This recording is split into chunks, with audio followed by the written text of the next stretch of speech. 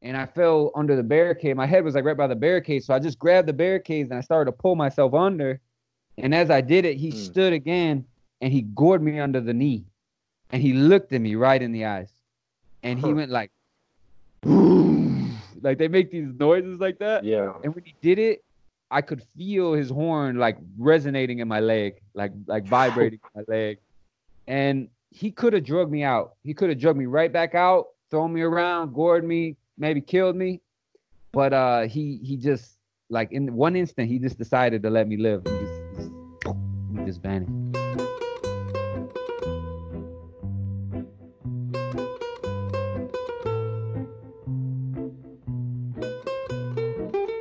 Hi everyone, welcome to this week's episode of Tourist Information. Our guest this week is Bill Hillman.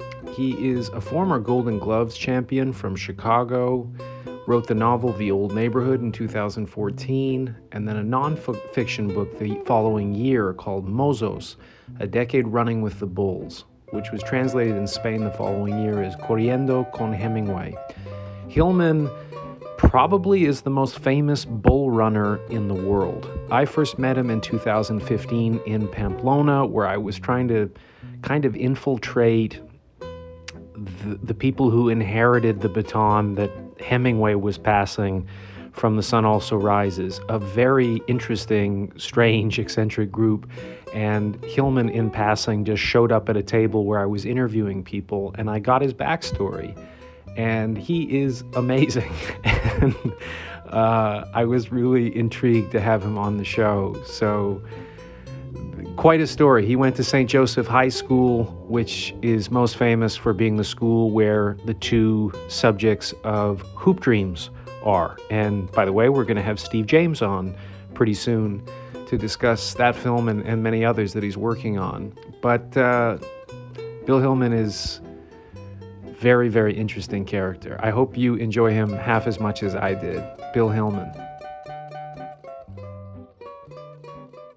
You got such an interesting intersection with the bull running and the boxing background on top of that, and of course you've covered boxing a fair bit as well.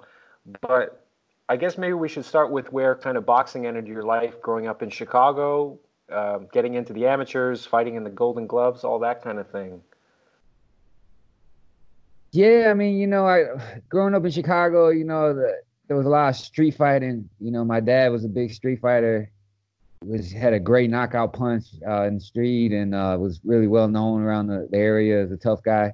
And so all my brothers and me, we all wanted to be like that. And so we started, we would all street fight. We had, there's a lot of that going on in the city. And we'd even have like a lot of times the older kids would make the younger kids fight each other, like in bare knuckle fights.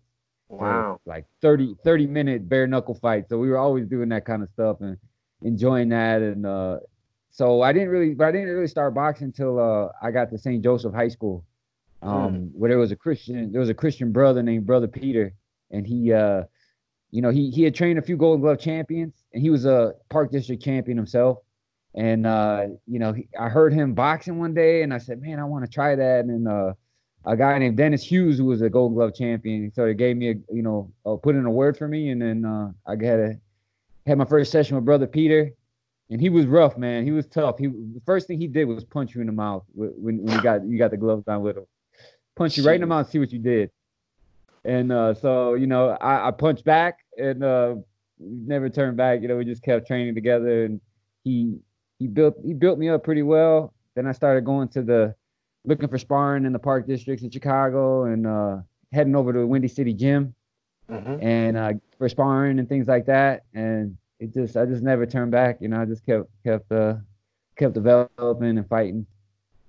And this St. Joe's, this is the same St. Joe's that was made famous. The first time I heard about it was Hoop Dreams with Arthur Agee right. and William Gates. Were the same kind of people there? I know that they're a little older than us. I'm a little older than you by a few years, but I think Gates and Agee are what, 2-3 years older than us? Than me, rather? Yeah. They came through I want to say like early 90s, late 80s, and I got there in like 96, I think.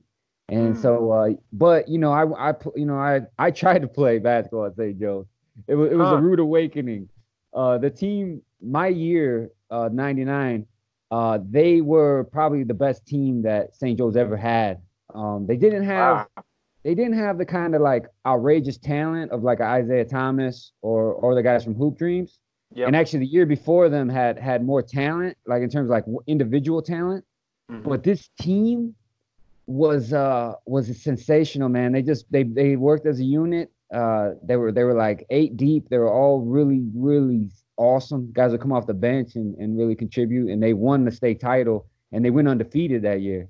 Wow. So so pretty much it's I caught the drift right away that I would be like eighth string on the team. So I kind of gave up right away. But there was the basketball was really strong there. I mean Pingator just passed away. He was the coach for 30, 40 years and he was the institution and but yeah, it was an interesting place to go to high school for sure.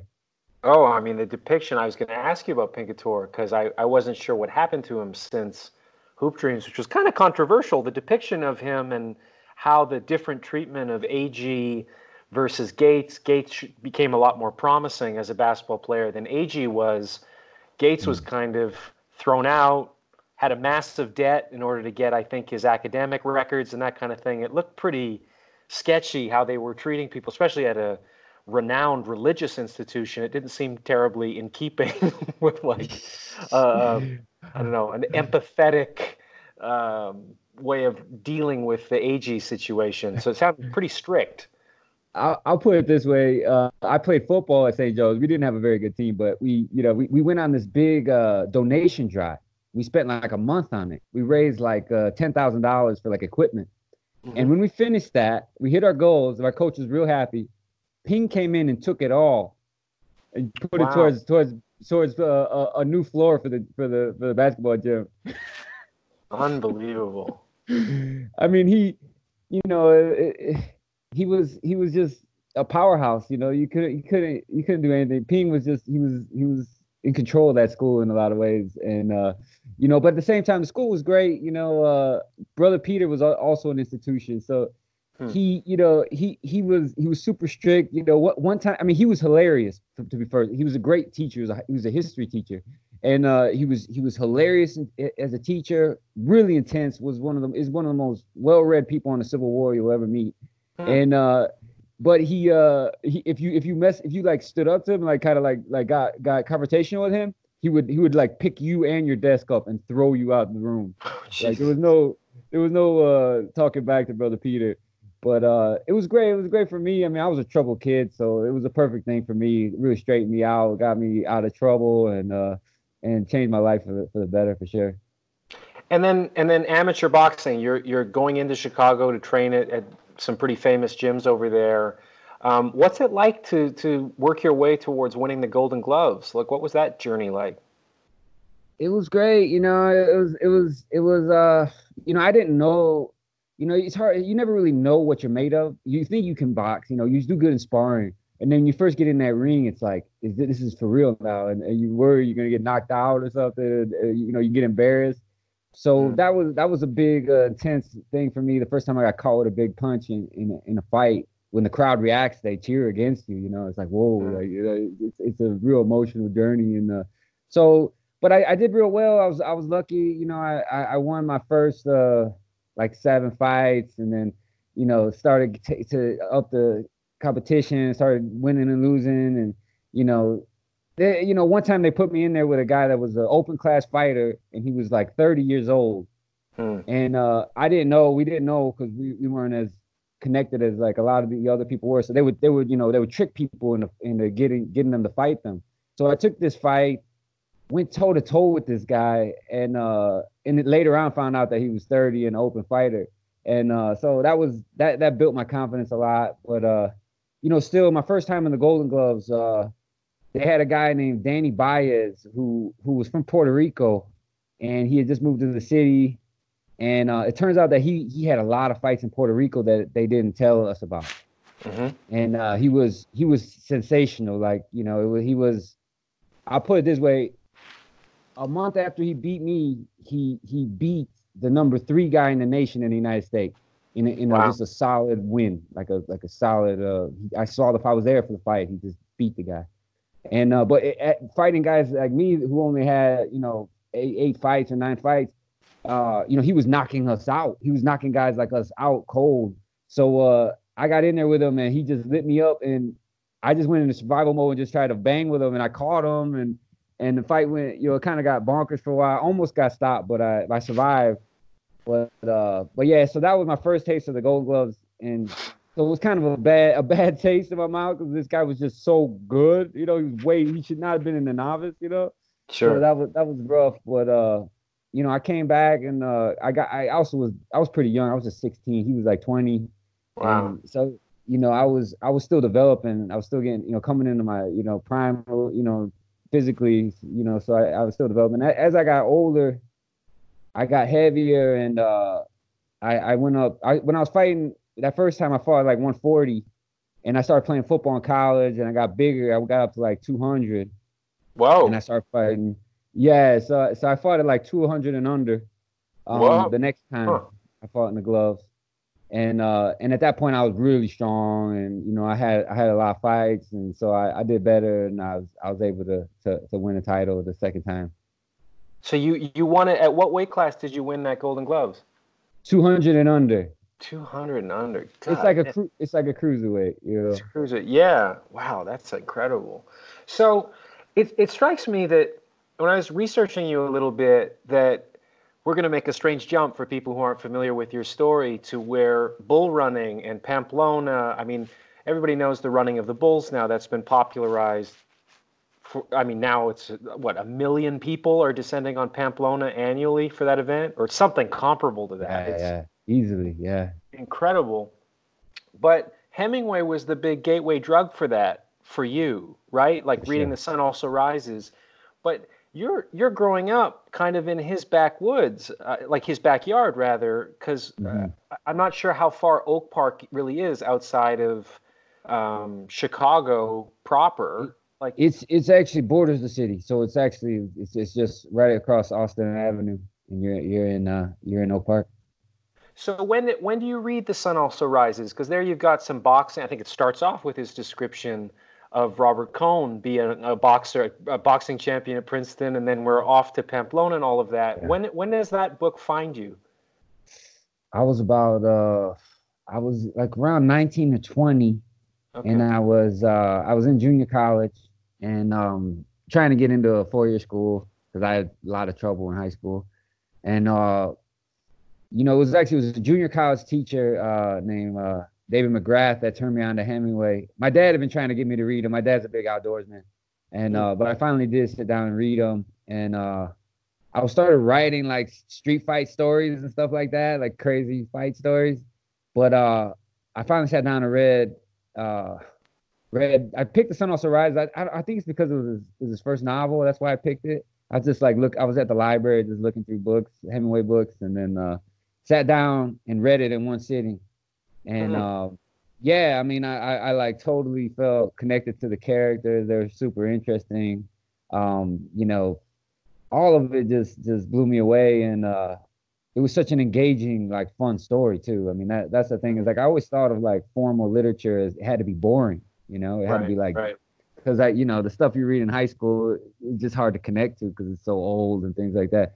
So Hmm. this one it was just like it was super fun read. I loved it. It was interesting, fascinating world, and the fact that I knew he won a Nobel Prize. It just like blew me away that you could actually write fun literature and have it be Nobel Prize worthy literature, and so that just blew me away and made me want to go. I it was right around that time. I think it was somewhere around the time of the running of the bulls because I saw like highlights of it on TV, Hmm. and I was like, they still do that? You can Right. still do that? And I couldn't believe that it still existed. So I was like, man, I gotta go. I gotta go experience this for myself. Huh. And did you, when you were thinking about what it would be, because I think you're right with Hemingway, I was really intrigued that a guy could somehow juggle being tremendously avant-garde, I mean, killing the Victorian era of literature with these simple declarative sentences, being avant-garde, being popular, and being critically acclaimed simultaneously. Yeah. I can't really think of many other writers who are able to encompass all three. Like Mhm. that original, especially those first short stories in our Time collection. I mean, totally new breakthrough with the language, and then massive popular success with The Sun Also Rises with the first book out of the gates. Um, Yeah. so I wonder, like, from there, what gets you to Spain? Like, how do you, I remember too, like about your age, reading that book for the first time and thinking, I have to go to Pamplona. And I think I went right around my 19th birthday. And I thought they were basically doing the running of the bulls year round. They're not. It's like a very closed window. This is pre-internet, so you couldn't look stuff up as easily. But what's that experience for you to go there and see for yourself where Spain is, what bullfighting is about, to actually see it, and to I'd love to hear what your first San Fermin was like in Pamplona. It was a crazy trip because my I happened to become friends with Irvin Welsh through boxing. Irvin Huh? Welsh, the guy who wrote Train Spotting. Yeah. Sure. He was living in Chicago at the time, and he would come to my fights and stuff, and we really bonded. He liked my riding. He encouraged my riding and started helping me. And so he was getting married in Dublin around June 30th or something. And I looked it all up. He said he told me he demanded that I go to his wedding. So I started figuring out how to go. And so he was getting married right before Fiesta. So I went out there. It was insane from the get go. I joined the Mile High Club with a French girl on the flight over. Good for you. And then get there, I meet like all the characters from Train Spotting, which was surreal. Like I met like Wow. Sick Boy and not all of them, but like several of them. And that was and I had like I became friends with them and like went out and got girls with them. And so it was crazy. Then Huh. I get over to Fiesta. I get there late. I get there late, like around the 8th, Hmm. and end up just getting lost in the city and drunk. And I had some money left. I was running out of money already because it was my first time in Europe. I had no idea what it was gonna cost. And I remember just getting really drunk, getting lost, meeting some American kid that was living there, and he started like telling me what to do and where to be and stuff. So I ended up going with him to the course the next morning, and I just remember the city being just breathtakingly beautiful, and like the Yeah. women being outrageous. Like they look like their skin looked like it was like a doll, like porcelain, perfect, like skin, like and just outrageously beautiful. Some of them were like giving me the time of day too, which was ridiculous, and like taking me around. And then I end up like passing out. I was gonna try to run, but then I passed out right before the run, and I'm sleeping. Then all of a sudden I hear the bulls go by, and I try to run and jump into the course, and I climb up on the barricades. I got my hands like this, and a female officer takes her nightclub, and with all her might hits the barricade like an inch from my hand, and I Wow. just like froze and just like slowly climbed down. I was like, I guess I'm not supposed to do that, and Wow. Huh. then I got pickpocketed. I lost all my money. Uh, Randomly, this like group of like Spanish, a couple Spanish dudes and one of their girlfriends like started talking to me in Plaza de Castillo and like befriended me, and then they took me all around, like got me drunk again, got me high. We went to all these parties and like concerts and stuff. And I wake up the next day in a car sailing through the Pyrenees, like the most beautiful drive I've ever been on. And it's between Pamplona and San Sebastian. And they're taking me to San Sebastian. We get to San Sebastian, we go to the beach, and I realize like they're gonna try to help me, like bring me to Madrid with them and like make sure I don't like starve until my flight leaves. And I'm like, no, no, no, I gotta go back to Pamplona. So I get some money wired to me from my family. I go back to Pamplona, and I try to run with the Bulls, and I of course did everything wrong because I didn't know what I was doing. So I ended up standing on Estafeta, and of course the police cleared half the course to get rid of people don't know what they're doing. So the police pushed us off the course, and I'm thinking like I can't believe this. I'm not gonna run with the Bulls again. And I start running around frantically. People are pointing, trying to help me. I get over to town hall, and people are trying to sneak in, and the police are like beating them and throwing them back off. Well, I'm waiting on the barricades, and I see they start to beat somebody up over here, and then I jump through the barricades and I climb into the course with about 5 minutes to spare, and I'm pretty sure. I mean, it was a miracle that I got back on, and I'm there, and I'm freaking out. Everyone's giving advice. I'm arguing with people because I think I know what's gonna happen. Nobody knows what's gonna happen. Mostly it's just tourists, and so they release us. We walk down to the curve, and I start thinking like I'm gonna run the curve because at least I know what it is, and I want to see the bulls hit the wall.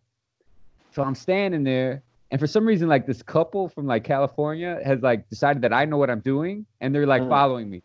They're like standing with me, and I'm like, wait, I don't.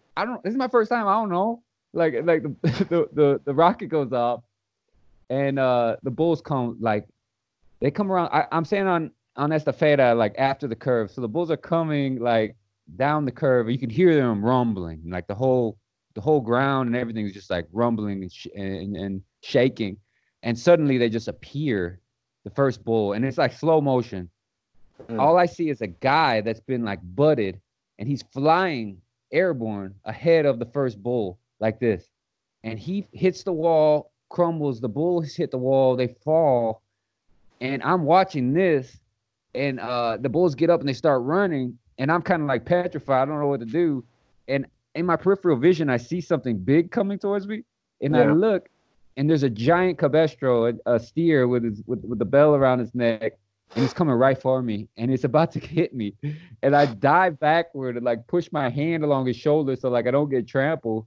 Well, the couple that have been following me around are right in front of me, and the steer literally just tramples them and just gobbles them up and just keeps going, and I almost fall on them. I jump over them, and then I'm like trying to help them, like, oh my God, you guys are really badly hurt, and I look up and there's one bull left.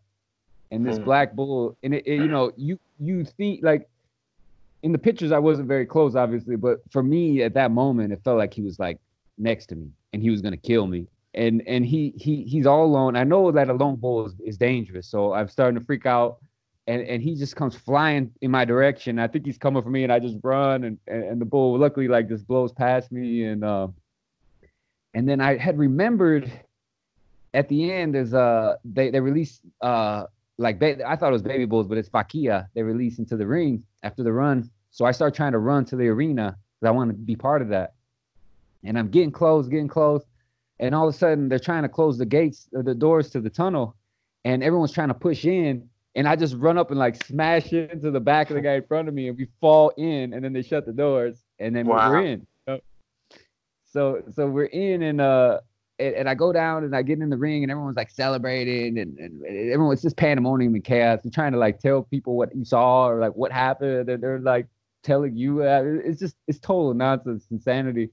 And then they released the vaquilla, and I got involved in that, and almost got hit by a vaquilla. It was great. I mean, it was insane. When I finished it, I was just so high on like the adrenaline and the experience.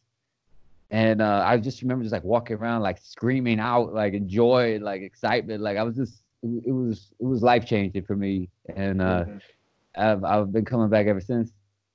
It's funny you say that, like the vaquilla, when I went for the first time in 2015, and I saw you, but I didn't meet you there because you just popped over to where I was doing an interview actually, and were very polite not to interrupt the conversation, but just sort of said hello to Alexander Fisk Harrison briefly. And then you disappeared. And Alexander gave me this background of you. And for people who don't know, Alexander has written some books on bullfighting, became an amateur bullfighter, and written many articles. And like Bill, is a go-to person for a lot of the media to try to understand what the hell is going on for people that aren't acquainted. A couple points I just wanted for people who don't understand the running of the bulls, not that I'm an expert, but the bull that was chasing Bill, some of these bulls can go 25% faster than Usain Bolt breaking the world record.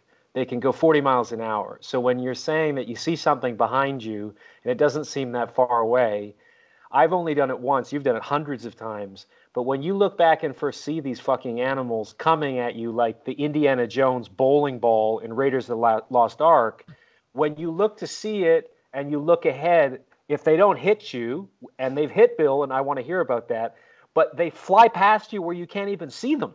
Like they go from, oh my God, it's behind me, to it's gone in front of me where it's not visible. They're that fast when you're going full speed. And I'm not saying I'm Usain Bolt, but I played a running back in high school. I'm not slow in a sprint, but I could not believe how fast these fucking things are. They're 1,100 pounds, and they're going 40 miles an hour. And what you're describing, I didn't know that stage existed, that after you finish the course, you get into the Pamplona Bull Ring. You've got whatever it is, 15,000 people. Is that right? Mm-hmm. Yeah. You've got 15,000 people who are so loud that 7 brass bands that are up there, you can't even hear the brass bands that sound like fucking Hannibal's elephants are just blasting. You can't hear any of it over the cheers and the euphoria and the joy. And then for half an hour, if you've done the run, you're getting chased around by these smaller bulls, the vaquilla that you were saying, and people are doing somersaults in the air over them. They're trying to dazzle everybody with like a circus show almost of agility and that kind of thing. But it itself was really dangerous too. Oh yeah. Yeah. You can get. A guy got paralyzed in there a couple years ago. It's no joke. Like, I mean, it's their horns are sort of wrapped, so they're not going to impale you, but they can still run into you. And as they escalate in size every few minutes, they get pretty big. Mm-hmm.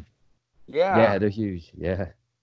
So how did the intensity of running with the bulls and basically having death be right behind you compare with the feeling of your amateur boxing career, like getting hit? I don't know if you ever were knocked down or knocked out, but the fear of getting hit, knocked down, humiliated versus 6 bulls chasing you. That's a combined 6,000 pounds, 7,000 pounds.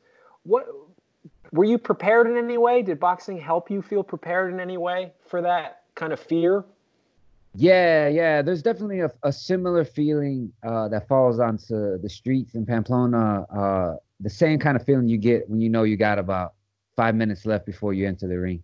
There's the same sort of tense fear, the questioning, why am I doing this? Why am I doing this? Why am I putting myself in this situation? Why don't I just go on and be like a normal person and not do this?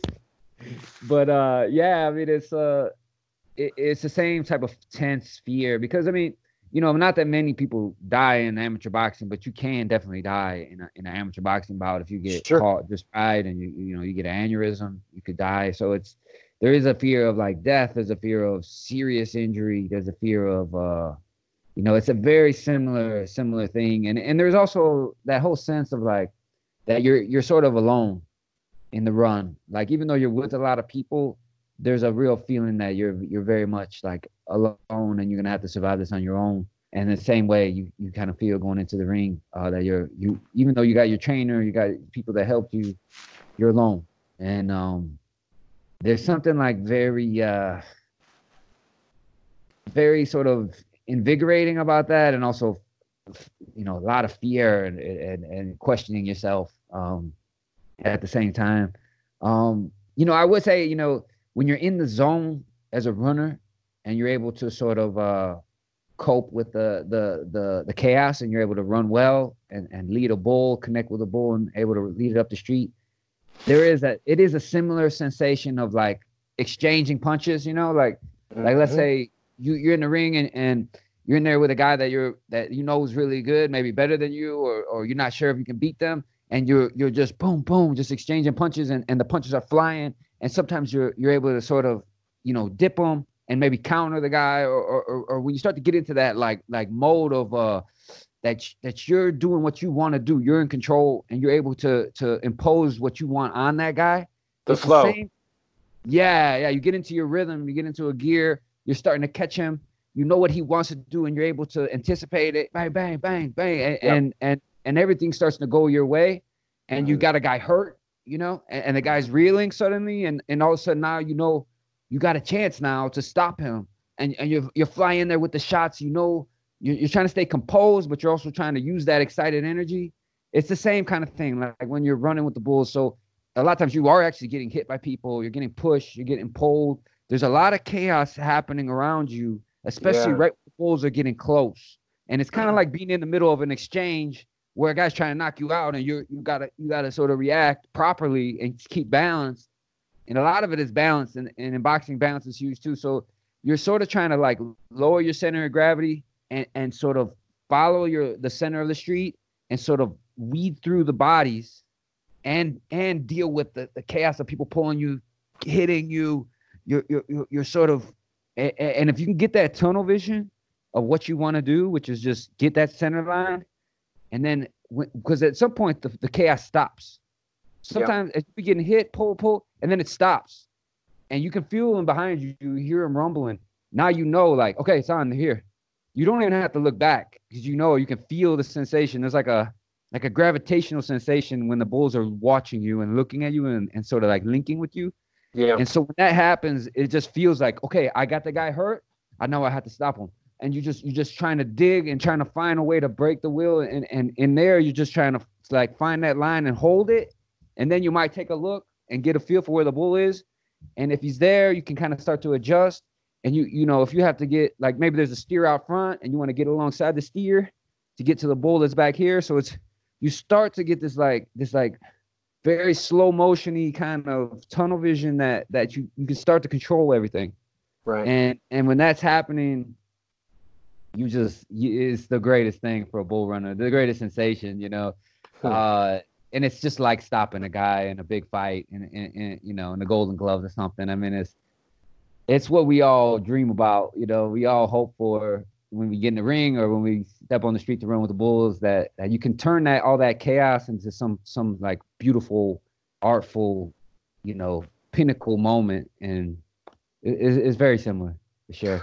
Well, and I want to ask you, because I've only done it the once. I didn't go there intending to do it. I went there wanting to talk to people like you who do it. And I was forced to do it because Alexander, who I was interviewing, said, I'm only going to talk to you if you go out and experience it. So meet me out there. Here's what my jacket looks like. I'm at the very back. You're not going to start up at the front and say you did it unless the bulls really passed you. You've got to actually do the real thing. And I was like, oh, God, like, this is not what I'm here to do. But okay, so I go ahead and do it.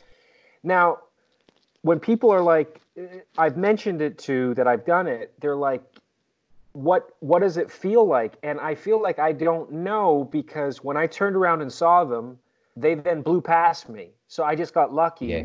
And then you're in the ring, and every time one of those animals looked at me and I thought I'd like to be chased by it, I thought, no, I don't. I don't want to be chasing it after. But to have gone through what you did, I think, let me just double check because I had it in my notes. You started going since 2005. Is that right? Mm-hmm. That was your first run in San Fermin. But in 2014, you got seriously gored at San Fermin twice. Yeah, so exactly. I wonder, I mean, similar to a boxer who's been knocked out cold, a lot of people say they can never come back. Psychologically, they're just timid. They're just not the same person anymore. Yeah. Had you been gored prior to that? No. No, that was my first time. So let me hear about that day. You've been successful. I don't know, how many times did you run with the bulls at that point in total, maybe? Maybe like 80. Jesus Christ. Okay. So one of these beautiful July days in Pamplona in 2014, well, July 9th, 2014, I have the notes. You show up on the course that day, and what happens? You know, I'm really spooky. I'm big on premonitions and things like that. So I've had some premonitions, really weird ones that came true in the run. And but this morning was the night was okay. I had kind of like a bad night, but usually I have bad nights when the run is on. But when I was getting warmed up, I was just kind of jogging and loosening up, and I was looking down and running, and I was praying. I'm a Buddhist, so I was doing my chants, Nam Myoho Renge Kyo, and I'm looking down as I'm doing it and jogging, and all of a sudden I see like a little droplet of blood on the ground. And then like a foot later, I see another one. And then a foot later, I see another one. And they start getting bigger and bigger and bigger until I see like a big pool of blood. And I'm like, that's a bad premonition. Yeah, I have a really, really bad, like, that's like something bad's gonna happen. And I'm like, no, it's nothing. Just stop it. You're fine. Just go run. Everything's gonna be fine. So I get out there and pretty normal day. I was running kind of bad that year because I was really focused. My book had just come out and I was distracted. I wasn't running good. But the herd kind of blew past me.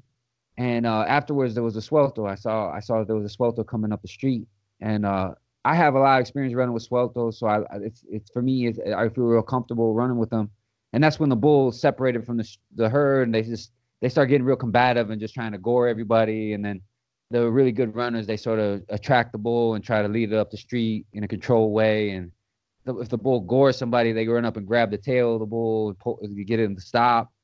And so I've been doing that a lot with these great runners like David Rodriguez and Miguel Angel Perez, these great Spanish runners that I've befriended over the years and learned from. And so as the bull approached, those two runners, Miguel Angel Perez and David Rodriguez, were leading it as normal. They usually are the ones that lead the sueltos. And I just got up beside them, and us three, we started leading the bull. So we're leading it like in this formation, and I'm off to the right. David's in the center and Miguel's on the other side. And we're leading the bull perfectly. And it's great. Everything's beautiful. I'm so happy. I'm like, thank God I'm getting a good run finally. It's the third run. I'm psyched. And I got my hand out. Usually what you do when you're leading a swelter is you have your paper like to the bull to attract them to you. And then you put your other hand out behind you and you watch the bull and you put your hand out behind you. And usually people give you a lot of space, because they're afraid. And if they're a good runner, they're going to give you space and try to help you and maybe like behind you or slide next to you or something, but they're not going to get in your way. Well, some guy starts screaming and like smashes my hand. And I'm like, whoa. Right. And I look back and he's screaming and acting crazy. I'm like, damn, like, okay. And I'm leading this bull. Would you give me a little space, And we're leading the bull. And then suddenly the bull kind of charges. And I run, and I'm looking back at him, and there's a group of guys that are like refusing to run. They're just like, they're afraid, they're petrified. They're just standing, they're holding each other like freaked out. And I crash into them. And when I do that, the bull sees the action and starts coming towards us. And I'm trying to push through them. And, all they had to do was just run away and everything would have been okay. But they just were holding their ground. And I'm trying to push through them. And then one of them, out of fear, not intentionally trying to hurt me, just reacting, just sort of like pushed me as hard as he could and ran across the street. And he tackled another guy that was leading the bull. And when he pushed me, I kind of went straight back and fell right on my back. And another guy that was with him, they're all wearing the same shirts. They're from England.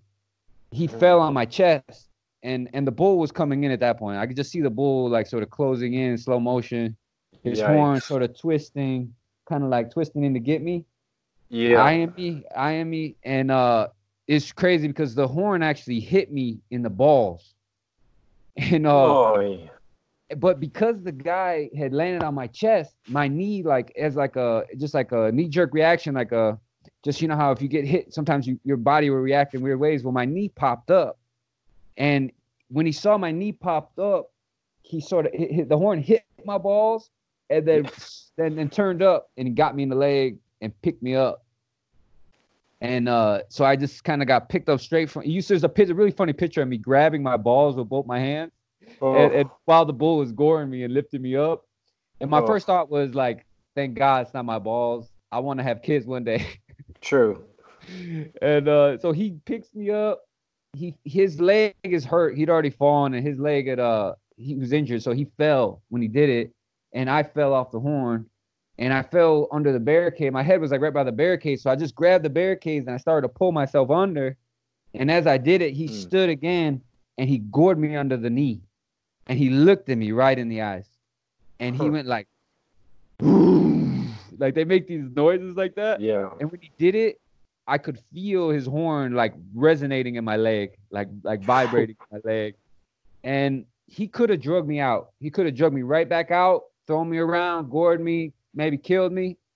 But he just, like, in one instant, he just decided to let me live, and he just vanished. Wow. Huh. And I mean, it's funny because the book that you wrote that was published that year was Fiesta: How to Survive the Bulls of Pamplona. Yeah. And then this happens post. I mean, did you forget to knock on wood or something with a title like that, given? No, you know what? It almost was a disaster, like a true disaster. I mean, animal rights activists, the media, they played around with that idea, but I don't buy into that. I think it's silly because actually, if I wouldn't have followed my own advice, if the first thing I could have done was just stand right up as soon as he gored me. And that's what most people do. They just stand up because that's the reaction when you get knocked down. Well, if I would have stood up or even sat up, he would have gored me in the vitals and probably might have killed me. Absolutely.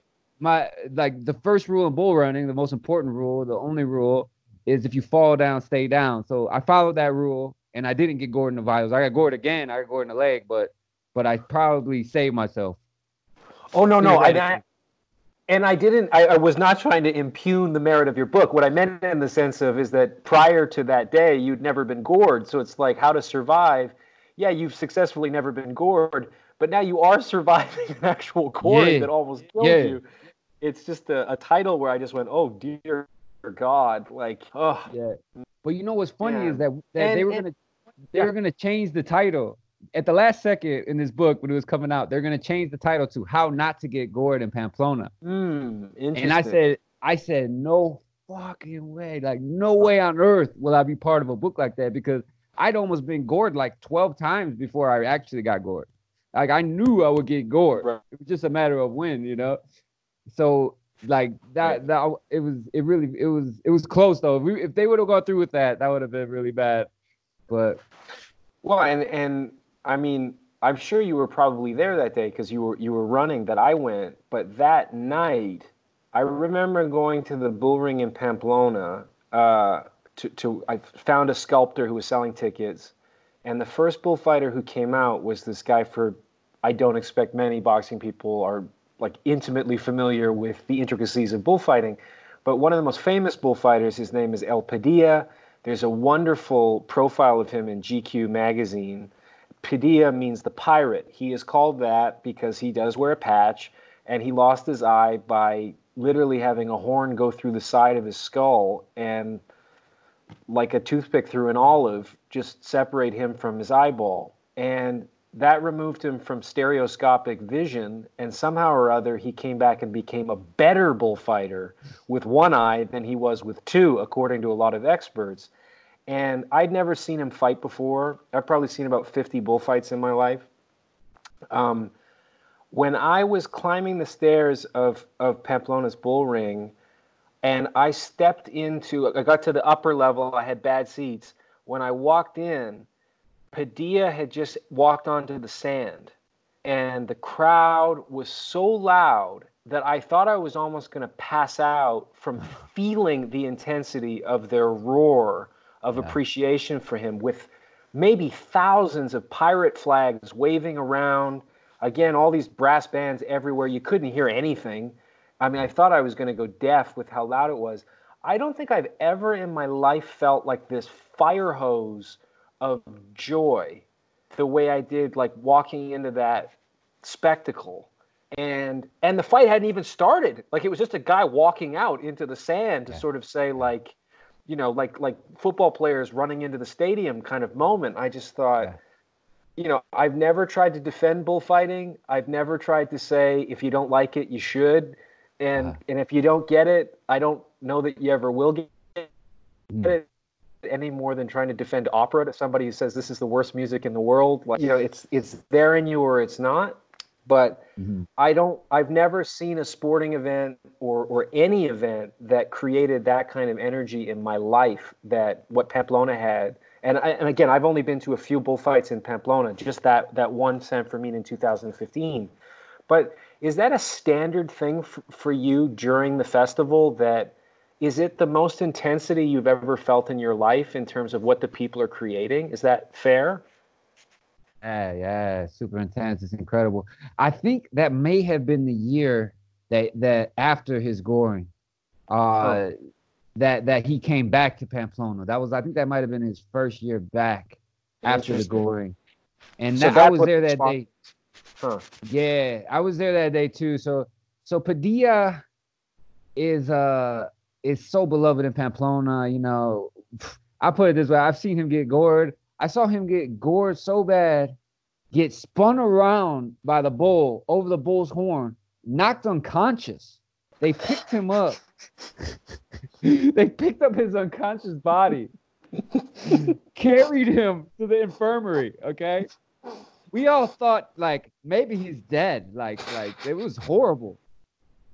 The other bullfighter starts to get ready to kill his bull for him because that's the process. If once the bullfighter can't fight, and the next bullfighter comes to do it, Yeah. suddenly his managers run out of the infirmary and start saying, "Don't do it, don't do it," because once the other bullfighter starts, then he has to finish. So Yeah. that the bullfighter sees him and says, "What? Okay," and he goes away. The whole crowd starts freaking out. They're like, "Woo, woo, oh." 2 or 3 minutes later, Padilla walks out of the infirmary in blue jeans, in blue jeans, No. because he's been gored, severely gored in the leg, like Oh. maybe more than once. He Oh. comes out in blue jeans and he just sits down on the ledge of inside the ring. They have like a little ledge for you to step on and jump over. He Yeah. sits down on the ledge and he's just like staring at the bull, and everyone is just going crazy. They can't believe he Wow. came back from this. Comes out, kills that bull, comes back again, kills the next bull at the towards the end of the bullfight. And so those are the kind of like that's the kind of love and absolute adoration the people of Pamplona have for Padilla. So after his goring, we all thought he was done. It was over. And then he comes back. And I think that was in 2015 was the first year they came back. I'm not sure. But he comes back to the place where he sort of made himself and to the place where he's the most loved in all of Spain. And so you got to see that moment, that super historic moment of him returning, the beloved bullfighter of San Fermin returning. Oh. And so yeah, I mean, total. I was there too. It was sensational. It was really amazing.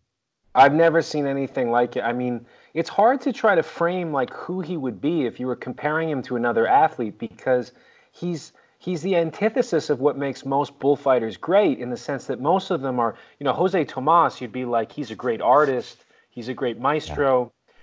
Padilla is kind of clumsy, he's kind of awkward, he's large. He's more like a Tex Cobb. I mean, he's not anywhere close to like a large heavyweight, but like a beloved grinder of a guy. Like he's not elegant. He's just so gutsy. Like you're describing, like that's so him to come out in blue jeans and kill a bull and just be like, I'm not letting somebody else steal my glory. Fuck you.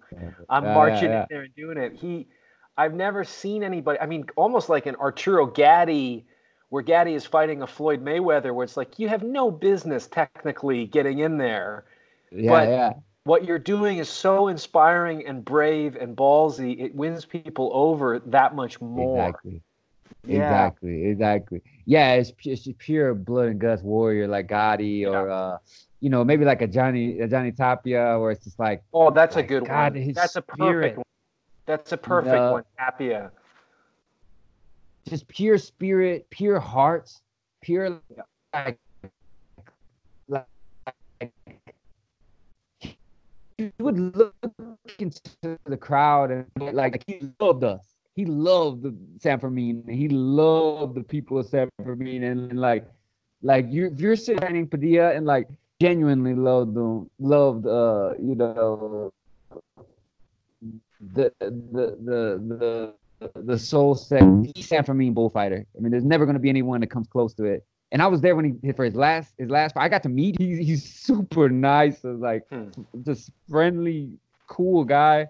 I was there in his last bullfight in San Fermin, and like he was trying to like pass the torch to this young bullfighter, Rocker, and the fights were sensational that night. I mean, it was what the most beautiful corrida I've ever seen. The kills were spectacular. Everyone was getting, ears and tail. It was just like it was couldn't have been more poetic and beautiful. So yeah, I mean, you really can't understand San Fermin without sort of having that like Padilla like memory. Like for the past like decade, San Fermin was defined by the Encierro and Padilla, and the certain ranches like the Handia and the Sabaragago and Padilla and all of it. I mean he was the spiritual sort of like center of Fiesta in a lot of ways. Mm. Can you indulge me? I went to Mexico City 4 years ago to see Jose Tomas show up, and I think he made $1 million to show up. Refuses cameras to film him. How many times have you seen Tomas fight? I've never seen him. I've never seen him. Wow. I'm not like a true aficionado of La Corrida. I love it. I go, but that whole realm is just it's just a different vibe for me. You have to truly understand it. Like guys like Alexander Fitzharrison completely are very deep in it and understand it and get a lot out of it. And I've learned a lot from him about the bullfight. But for me, I'm not the kind of guy that's gonna fly to Madrid to see Jose Tomas or something like that. I'm not that wrapped up in it. I love it. It's super. Like the death of an animal, a beautiful animal that I love so much, is super like potent for me. And sometimes I want to cry. Sometimes I leave there like feeling like exhausted emotionally, and it's. But at the same time, I think it's super important to go to experience that, so you truly understand like that. Eating meat and like part of what it means to be human is to eat meat, and being part of that process is important, that you're very in touch with it, and to watch an animal that you love or maybe that you even ran with to die in that way, it's super poetic and powerful. But like I said, I'm not a huge aficionado of La Corrida, and I've never seen Tomas. I would love to though, but I haven't yet. And I think like one of the things that Fitzharrison said that I thought was a clever kind of analog a little bit to people who look at aficionados, or just people who feel like are tapped into what bullfighting offers as an art form. He said that I think the number is closing in on 60 billion animals are killed every year for our meat consumption globally. Yeah. It's something like 56 billion animals. Most of those animals are born to be eaten. They're caged. It's really grotesque and disgusting and indefensible treatment that nobody would want to see, like how the sausage is made with this kind of stuff. And none of us have to eat meat to survive.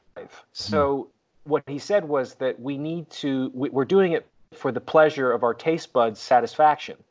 And bullfighting people, we're saying there's aesthetic value to what we're watching with death. And are your taste buds a better justification than your aesthetic sensibilities of appreciating the meaning of death, et cetera, et cetera? Like, they're both kind of indefensible from many perspectives, but I thought that was a very interesting way to put it when you think of 60 billion animals just being bred to be slaughtered. You go, Mike, what a species we are. This is how we treat the planet. And so you come out with your book, How to Survive the Bulls of Pamplona, with Alexander Fitzharrison and John Hemingway. So you get connected to that Hemingway bloodline. John is Hemingway's grandson through Hemingway's third son, Gregory. What was it like for you to tap into? I mean, I met some of them in 2015, kind of the offspring of The Sun Also Rises. Some of those veterans who were there, or veteran observers, were connected to, I think, when Hemingway was last there in 59, I believe, was his last visit to Pamplona.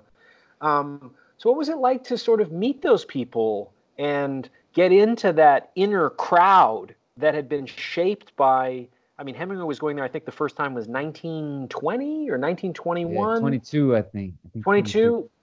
when I think there was like 5 foreigners who were there, like Yeah. he kind of made it, and from a lot of people's perspective, kind of ruined what San Fermin was, at least in spirit, in terms of being on ESPN2 and it becoming this big spectacle that was not, I think, what it was intended to be from a certain perspective, maybe a rigid perspective.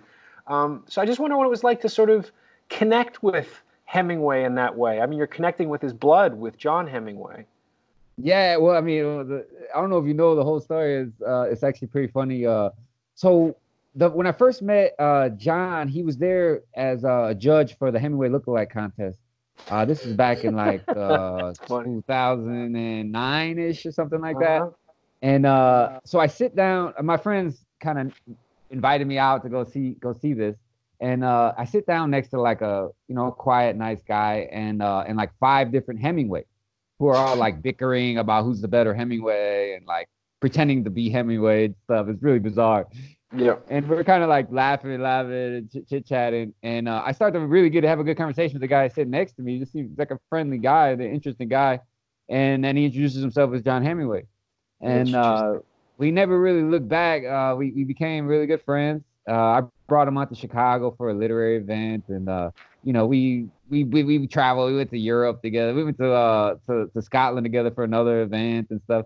So we did a lot of. We really got close, and then he started bringing his son Michael Hemingway out, and Michael was like a high school kid, budding photographer, and I was covering a run for Outside Magazine, and Michael had this really cool video of Chupanatsu, the opening ceremony, and a couple photos and stuff. And I pitched, outside. I was like, hey, look, we got Michael Hemingway sort of seeing Fiesta for the first time, this great grandson of Ernest. So you guys want to publish it? They published it. And he started shooting photos for sanfermin.com later on of the Encierro. And so it just so happened, we became friends too. We just, it was a nice, friend thing. We always hang out during Fiesta. And when I got gored in 2014, I think I'm dying, right? I'm bleeding, like I have a hose of blood coming out of my leg, and I think it's the artery because there's so much blood, and I can't see it. I can't see if it's bright or dark. I don't know. And suddenly the hole is like this big. It's just my whole leg is like the muscle in my leg is like deformed. It looked like I had like a pineapple like jammed in my leg, and the opening is just this gory hole that just was endless. It looked like it went straight through my leg, and suddenly I hear somebody go, Bill, and I turn, and it's Michael Hemingway, and he'd been photographing Telefonica, and he just happened to see me. Wow. And he looks at me, and I go, Michael, and he looks at me, then he looks into the hole of my leg, and he almost throws up. He's like, oh. And he's like, he's not like a big burly Hemingway. He's kind of like, at the time, he's kind of like a geeky, like high school kid, from Canada. Mm-hmm. And he looks into the hole, and he goes, my God, Bill, you've been gored. Oh God. And I'm like, yeah, I got gored, man. Come here. And he comes over, and he kneels down. He takes my hand like a real Hemingway would, like Ernest probably would have. He takes my hand, he kneels down with me, and the medic is working on me. And I say, my Spanish wasn't very good then, and I need some info if I'm dying or not, And I tell Michael, like, Michael, can you ask him if it's the artery? And Michael's like, yes. He asks him in Spanish. The medic literally takes his hand and puts it into the hole, and I don't feel it because I'm still in shock. And he feels my artery, and he says, "No, I can feel the artery. It's intact. You're okay. You're gonna live." And Michael tells me, he says, "Bill, he says he can feel the artery. You're gonna live." And so that's how I got that very important information from Ernest's great grandson. Michael Hemingway, who's a great kid, just and a talented photographer, to be honest. I mean, he's a great guy. But this went. Your goring was a really big deal in terms of international news. I mean, when Pamplona is going on, there's a lot of attention on people who get gored. I mean, people think that a lot of people getting gored all the time. There's not a lot of serious gorings over the course of most festivals. It happens. Rarely people die. but yours was a novel, big deal that I think made headlines around the world and was, being broadcast on all the news coverage that's there. I mean, there's a huge amount of media that descends on Pamplona during it. So, like, was it kind of heady to go from you're recovering from having a doctor or paramedic reaching in to feel that your arteries intact and are about to die, to everybody probably wants to talk to you about being an American gourd in the most famous bullfighting festival in the world? I mean, it was super surreal, man. To be honest, at first the news was really good because first it started. Alexander was kind of like reaching out to his contacts in the media and controlling the articles for the most part, and they were positive. They were interesting, positive stories. But then most people in the media are super liberal.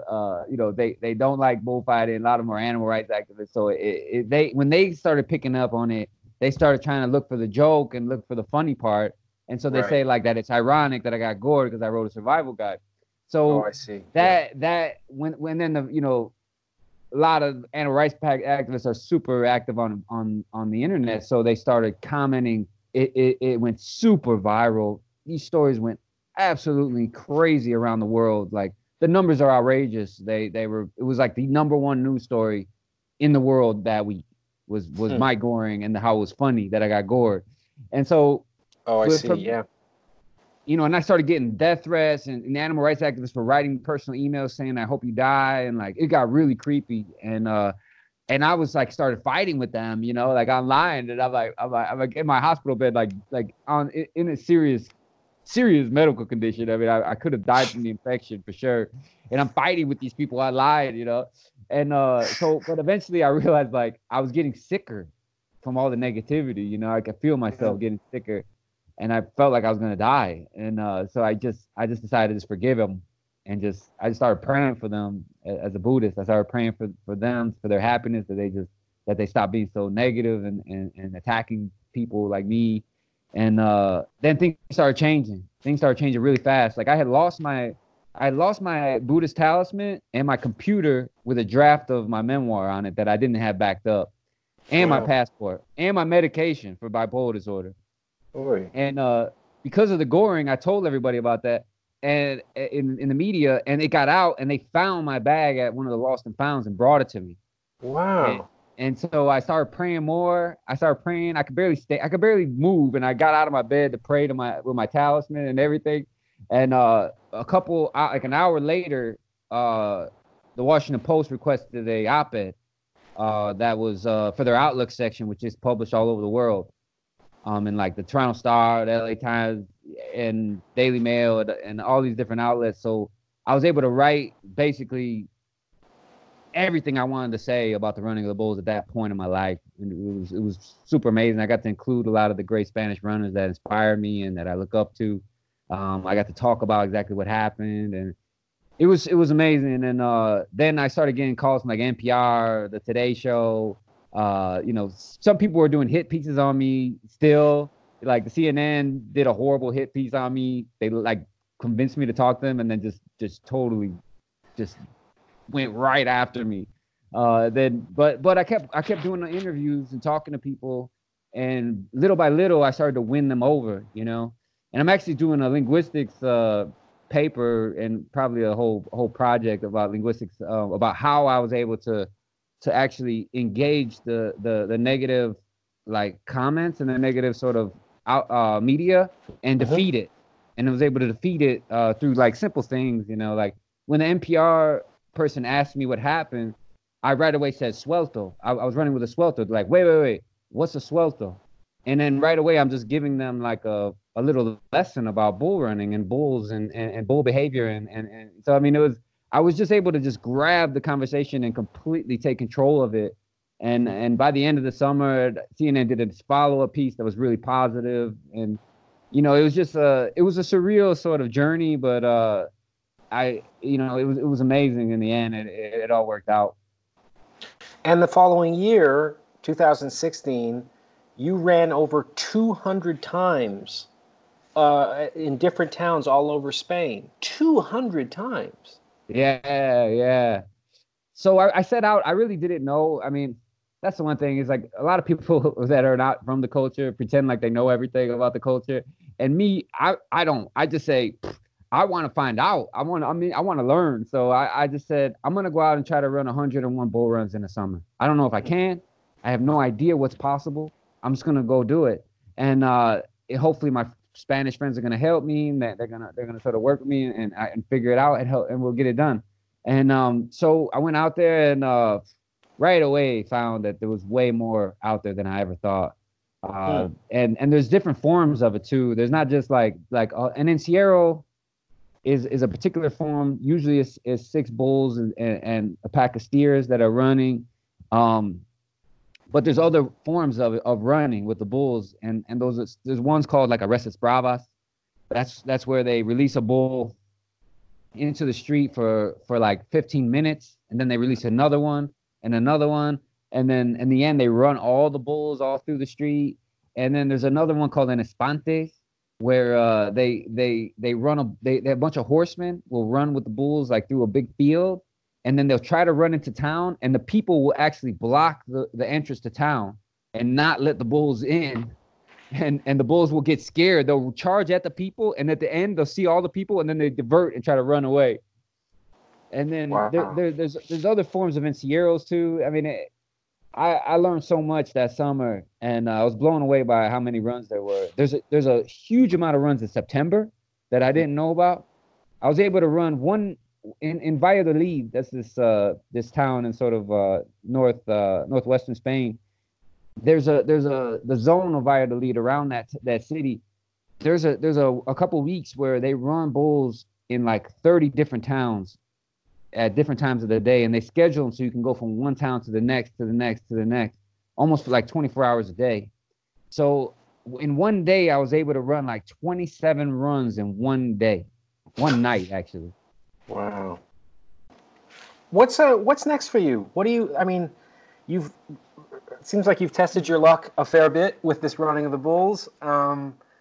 You've published 3 books now. The Old Neighborhood, like a novel. A Decade Running with the Bulls of Spain that came out in 2015.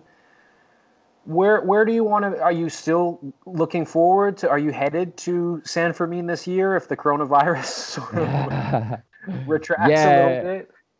I mean, I already ran with the bulls this year. I went out to Ciudad Rodrigo last month and ran in a really famous bull run, great bull run they have over there. I'm headed back, for sure this summer. I mean, I was hoping to spend 2 months this summer and run a bunch of runs and hang out with my girlfriend and just have a great time. But we'll see with coronavirus. I have no idea what's gonna happen now. But yeah, I have another book coming out called The Pueblos that's coming out next year. That's about my summer run with the bulls and my second goring that I had in 2017.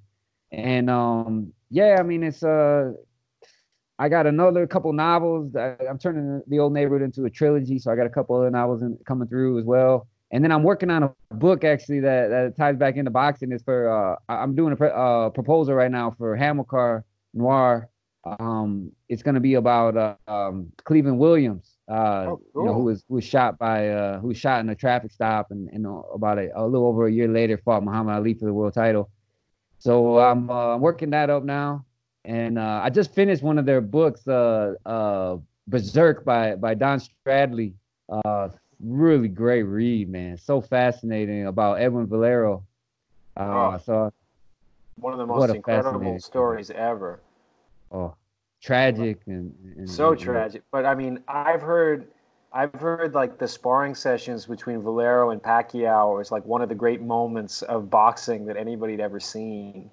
Is that right? Oh yeah. A friend of mine who's the editor at Ring Magazine, Brian Hardy.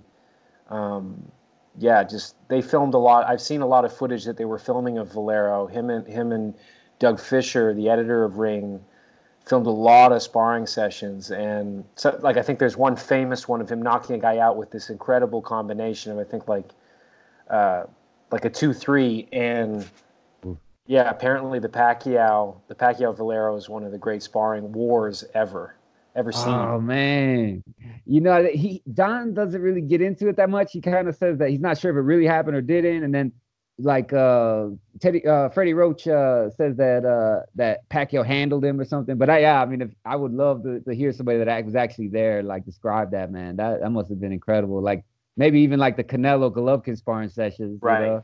Right, exactly. Well, thanks so much for this, Bill. This was a real pleasure. I was really interested in just kind of sharing your story and just going from a face that I saw for 2 seconds and you disappeared, and then I'm glad to just introduce you, hopefully, to some people who maybe aren't familiar with you or familiar with what you're about or your books and all that. So thanks so much. No, thank you so much, Brent, man. I'm a big fan of your writing, and I've been following your career for a long time, and it's a great opportunity to talk with you, and to be part of Ring Magazine is a big honor. I've been dreaming of this day for a long, long time, man. Cool. Thanks so much, Bill. Thank you for listening to this week's episode of Tourist Information. The producers for this show are George Alarcon Swaby and myself, Bryn Jonathan Butler. Thanks for listening.